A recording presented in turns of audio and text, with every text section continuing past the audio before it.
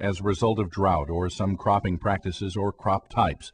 Ridges and large soil clods, or aggregates, are frequently the only means of controlling erosion on large areas. Roughening the land surface with ridges and clods reduces the wind velocity and traps drifting soils. While a cloddy soil surface will absorb more wind energy than a flat, smooth surface, a soil surface that is both ridged and cloddy will absorb even more. Soil crust can also increase resistance of the surface soil to wind forces, but this effect is only temporary and should not be relied upon for erosion control.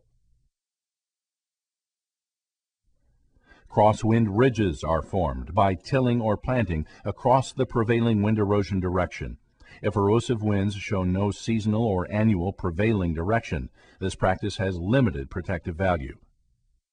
Tillage implements can form ridges and depressions that alter wind velocity. The depressions also trap saltating soil particles and stop avalanching of eroding material downwind.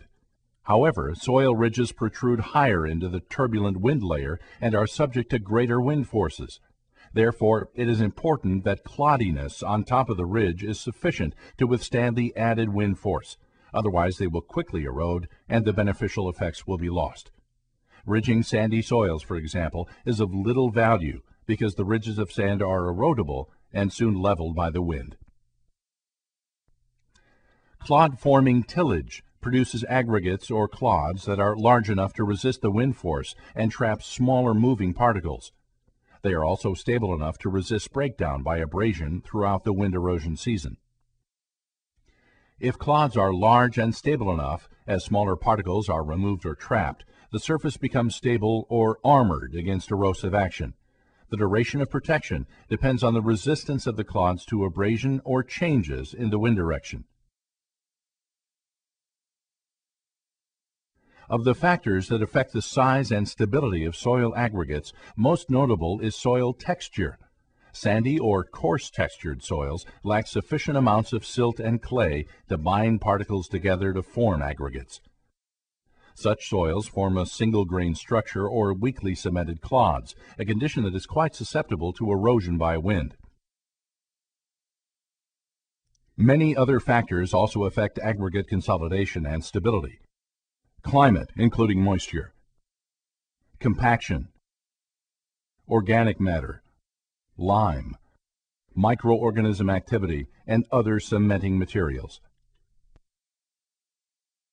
Any process that reduces soil consolidation also increases erodibility.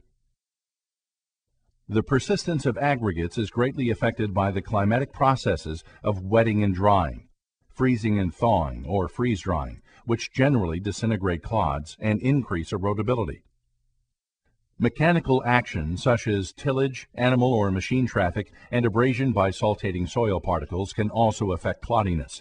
Tillage may either increase or decrease clods at the surface, depending on the soil condition in the tilled layer and the type and speed of the implement.